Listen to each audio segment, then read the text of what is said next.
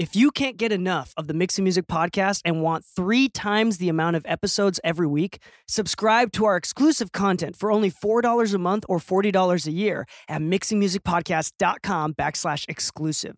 Happy mixing, my friends, and enjoy the show.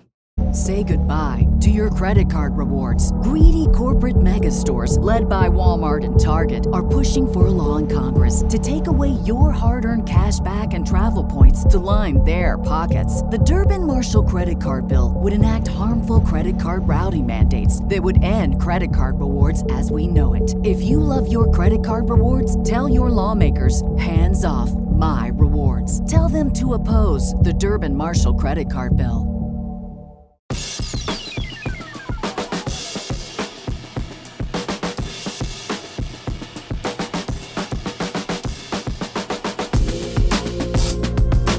Hello and welcome back to the Mixing Music Podcast. I'm your host, DK, and with me, as always, is Gary the Giraffe.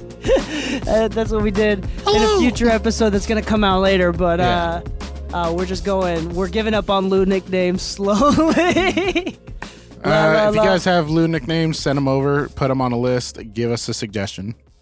Yes. Anyway, welcome to the podcast. Today we have a very interesting episode. It might be very short. We're going to keep it short as much as we can. We're going to talk about EQ and the importance of how to use EQ properly. Okay. Oh, yeah. The idea that we want to start with is, you know what I've seen many people do? I've seen many people sweep across an EQ and have been taught to sweep across EQ and to cut what they don't like. We're specifically talking about cutting, not adding on this episode. Yeah. We're going to talk about cutting. Subtractive EQ here, which is very, very important. The power of subtractive EQ can change a track, can change a song, can change the power and the feeling and the emotions behind anything. Oh, yeah. I know people know me for subtracting more than I boost. How much do you subtract typically? I've seen you mix a few times, but I rarely boost, and if I boost on a bus. Got it. Interesting. Yeah. So we're mostly cutters. Yeah, like if I do some form of boosting, it's usually in saturation. Yes, amen. Same here. Yeah. Which is interesting, right? So we're not saying that you have to cut and cutting is better than boosting.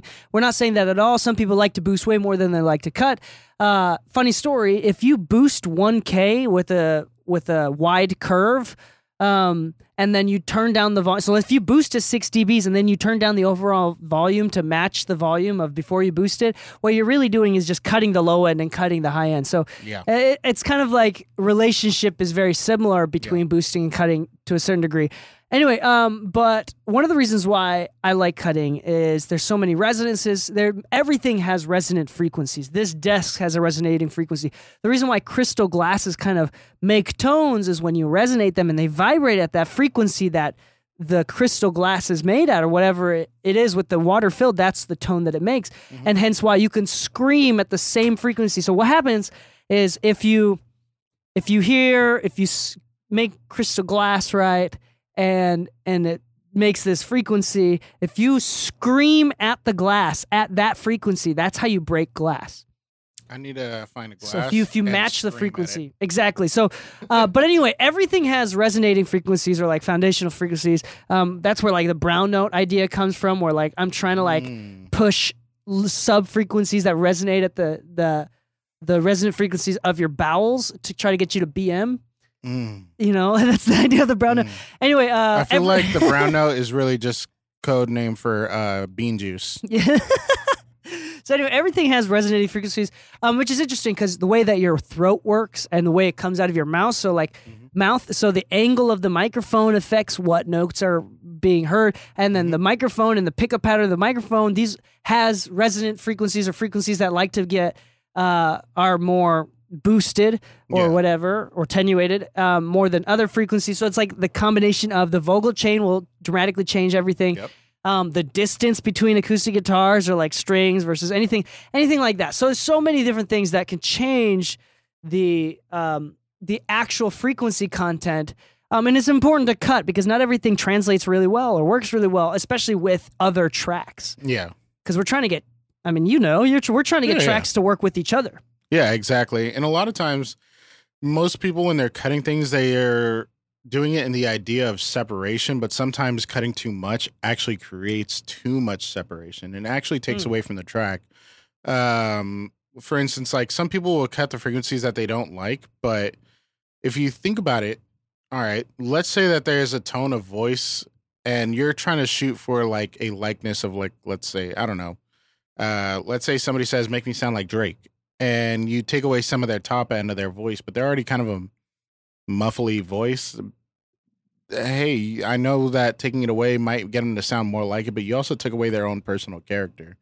Sometimes doing too much cutting is exactly what's wrong with the mix. Like you start hearing elements kind of thin out too much. They no longer sound natural. Not saying that natural is the best sound. Sometimes process is the right sound, but over processing is also a sound. Exactly. No, that's a good point. We've been talking about this a lot with our interns recently, which is like over cutting, which can totally take out the personality, the body. It starts to feel hollow, which is interesting. You ever like bypass the EQ that you've done and you're like, wow, suddenly better. Yeah. So there's it's interesting that cutting is a very, very effective and useful tool, and we want to talk about how not to cut. And now I know that many schools, many engineers do this, but this is actually a bad habit. And I know that there are many people that do this that are very successful. Actually, the higher level up that I go, the less that I see people do this. The less you see certain forms of EQ. You see EQ, but the intensity behind the use of EQ lessens with the experience. Like I see, okay, so the big thing that we're talking about is why sweeping EQ, like the seek and destroy thing, where you boost like 10 dBs of a frequency and then you kind of sweep across and then try to figure out which part sounds the worst and then cutting that out. We're going to call it seek and destroy for the rest of the episode. Seek and destroy is bad. Yeah. It's not good and it doesn't help you.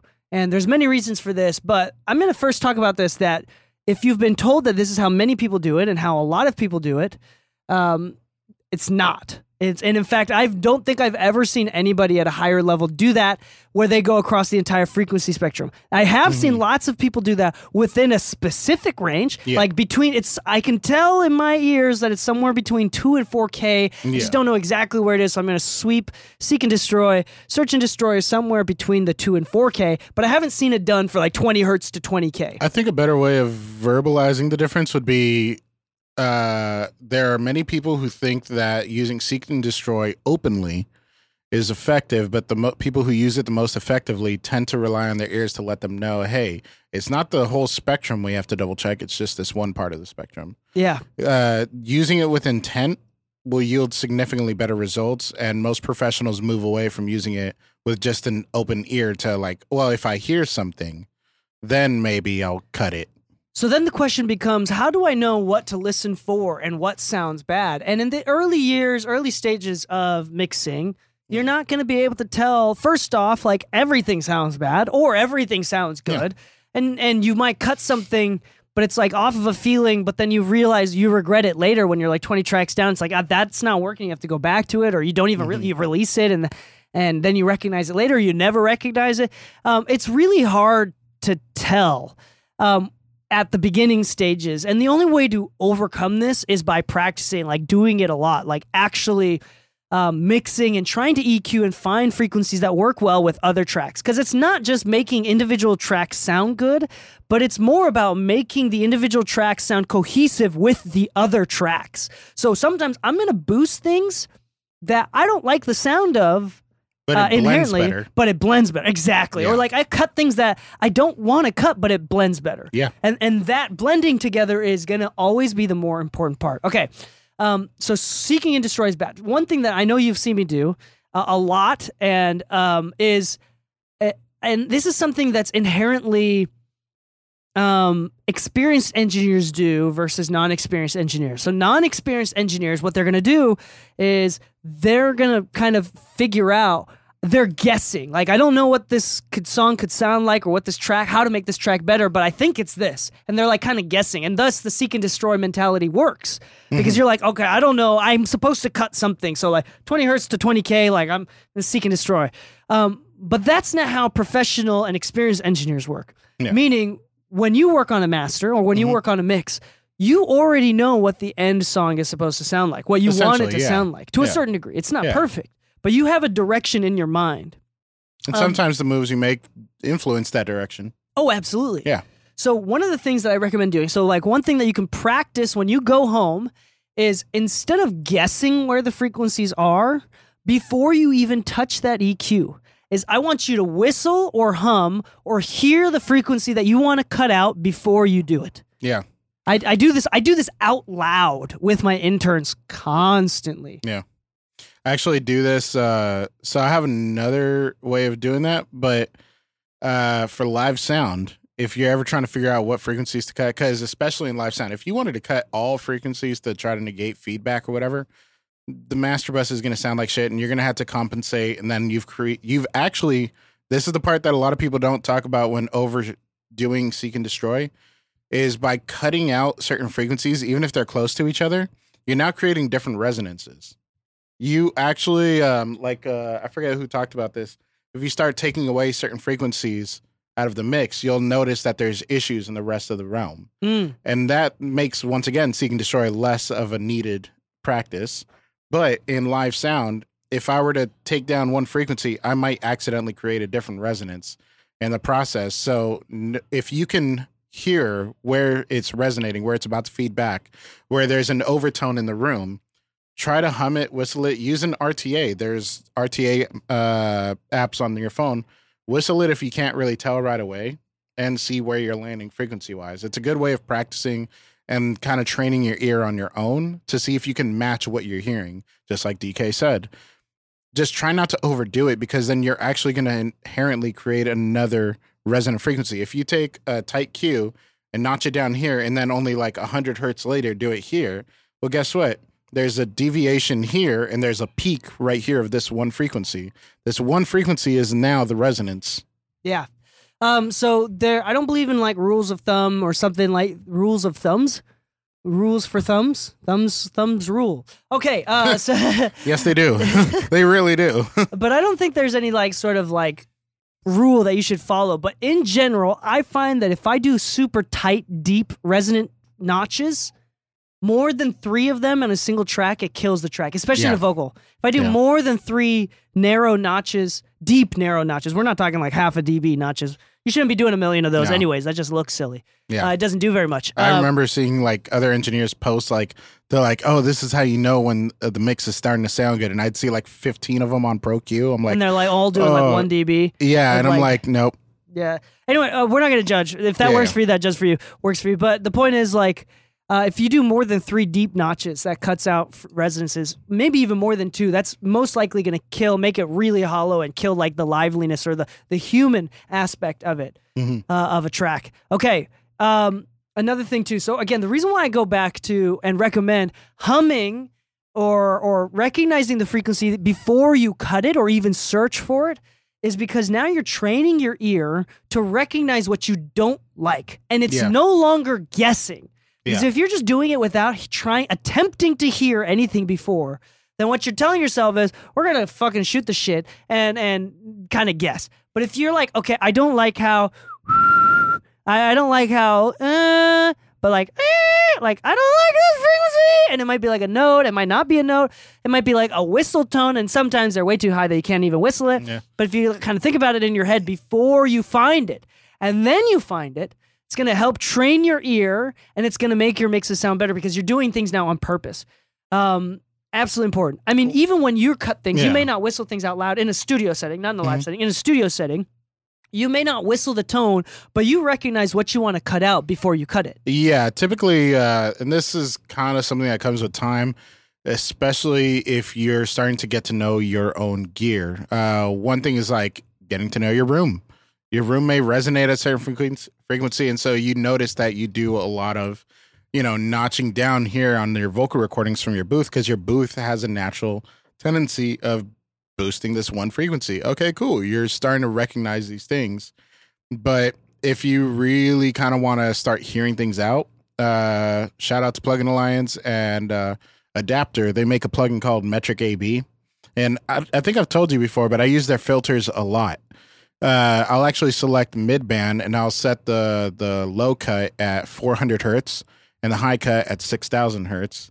And I'll try to get the elements that I like there, because a lot of times I get distracted by low end. I want my low end loud and I want it punchy, whatever. But like the meat and potatoes is in the mid range, right? But a lot of times when you hear everything resonating around.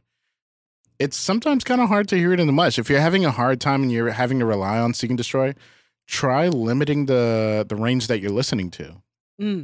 Certain things will actually reveal themselves if certain elements are taken out of the context of the mix. So a lot of times if you take out, like, let's say 100 hertz, you start noticing you're like, oh, actually around 200 hertz, it's really thick. Ooh. And maybe that's why my kick drum and my bass aren't really meshing all that well, because the bass actually reaches all the way up there, and so does the kick.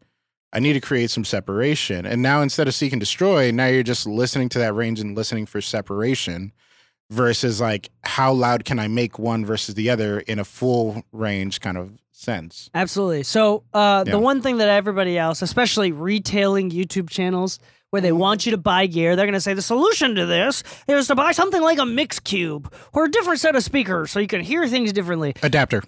But yeah, you can use something like adapter, or even on the mix bus, if you just take something like a regular tonal balance control, or just like the regular ass default EQ. You turn on high and low pass filter and like bring them in on the mix bus, so you're only listening to the mid range. Yeah, that'll hyper focus your mid range, and then you just take it off after you kind of mix with that on. Exactly, and honestly, really good practice. If you're like in my case, like mastering a lot of records, like if you're trying to EQ it better or correct whatever things, if you have adapter or a monitor controller or something, send that thing to a separate channel or just make it so you can A/B it. Honestly, double check your EQs. You'd be surprised. Like even a little bit of EQ can be over EQing. Yeah. But honestly speaking, just use both. whatever. Yeah. I've heard both. I've heard people be like, yo, come on, don't be a bitch with this EQ. Like, you got to do more. And then I've also heard, oh my gosh, you're doing way too much. That's why I like talking to my clients. Like, hey, what do you prefer? Like, are you looking for me to revolutionize the wheel, or are you looking for me to round off the edges? Yeah, there are definitely mixes where I'm doing way too much, but it sounds great. Yeah. And there are mixes where I'm doing way too much, and I'm definitely doing way too much. Yeah. So it's like at that point, I have to take a pause and kind of refresh and, take a break, step away from the computer for a little bit and come back to it and figure out, once the bias is, gone, and then come back to it and refresh my ears and figure out, oh, was I going crazy or was I onto something? Yeah. Yeah. No, one of my favorite things, honestly, lately is, I've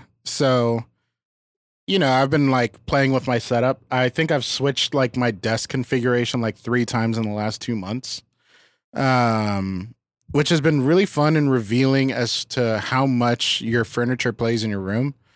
But even more so than that, just if you're having problems with like resonating frequencies and you say like, oh, I'd noticed in my room, like when I go to the car, I always had to do like more EQ because I start finding more things.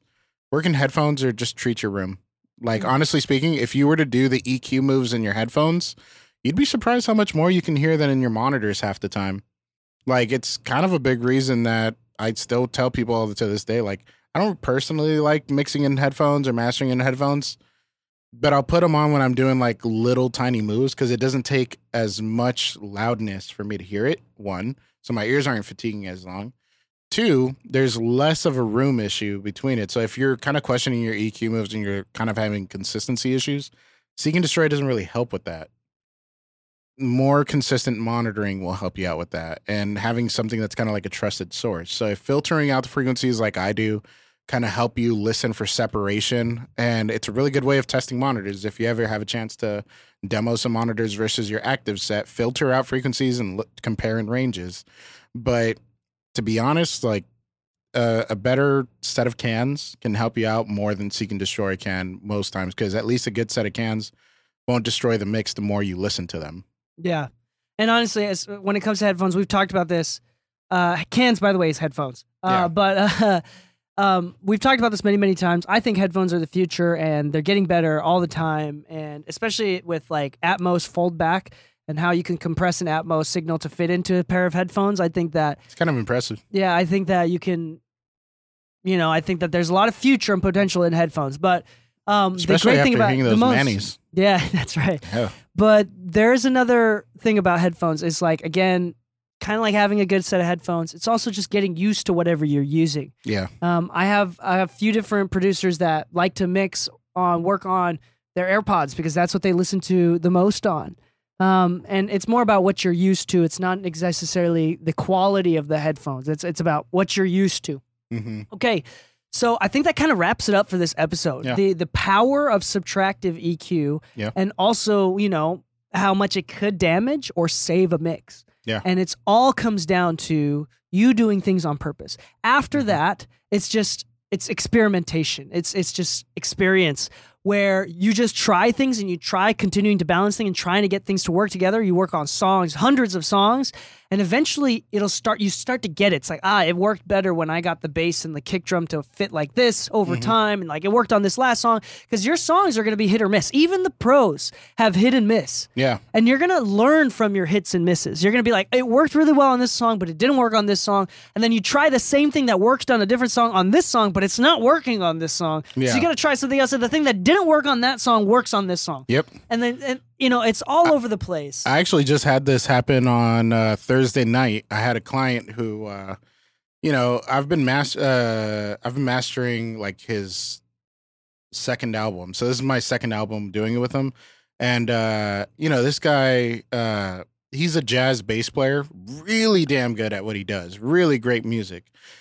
But he usually his mixing engineer, who just so happens to be Bob Horn, Bob's really great at his low end and he's very tight, gets his mixes loud. But his client still, prefers to have a deeper bass. So in the mastering process, he likes Voice of God from UA, which is an emulation of the Little Labs Voice of God.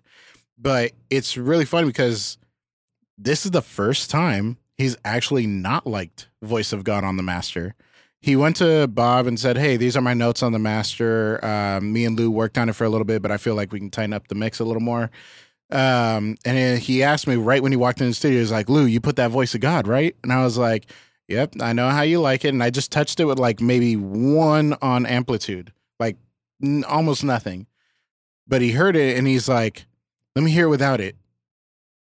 I don't know, Lou, am I crazy? Does it not sound good with it this time? Like, is it actually working against it this time? Like, you asked Bob to turn up the bass. Like, it's already got more bass. Like, we don't need to add more on top of more. Like, we're good. And this is like, he was kind of mind blowing because he's like, but I always use it. Well, it didn't work this time. Mm-hmm. Normally it works, but this time it didn't.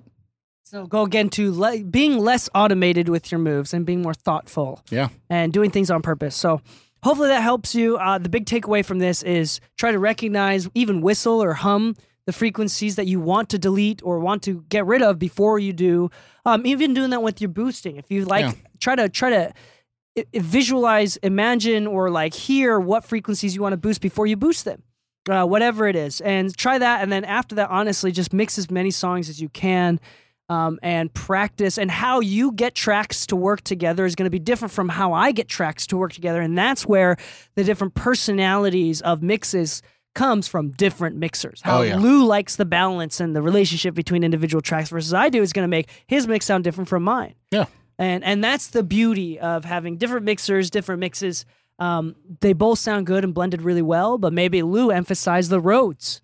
And I turn down the lows and emphasize the drums or the vocal or whatever. Yeah. And that makes the track feel different. So hopefully that helps.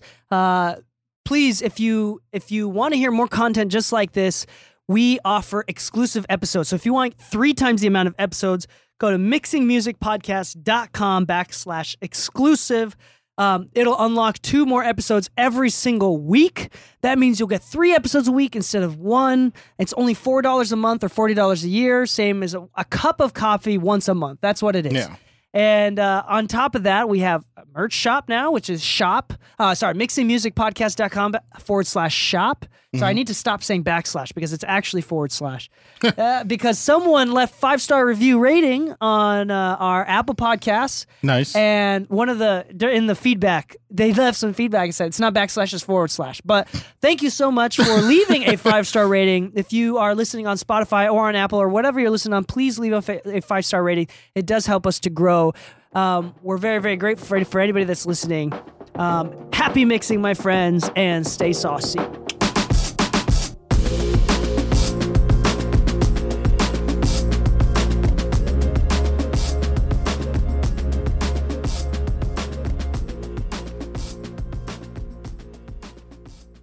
Is episodes once a week not enough for you, or are you looking for more technical information from the Mixing Music Podcast? Well, guess what? Now you can. You can subscribe to our exclusive content and triple the amount of episodes that you get access to. That's right. Instead of the free once-a-week episodes, you get 3 episodes a week for only $4 a month or $40 a year. Go to mixingmusicpodcast.com/exclusive to get access to those episodes now.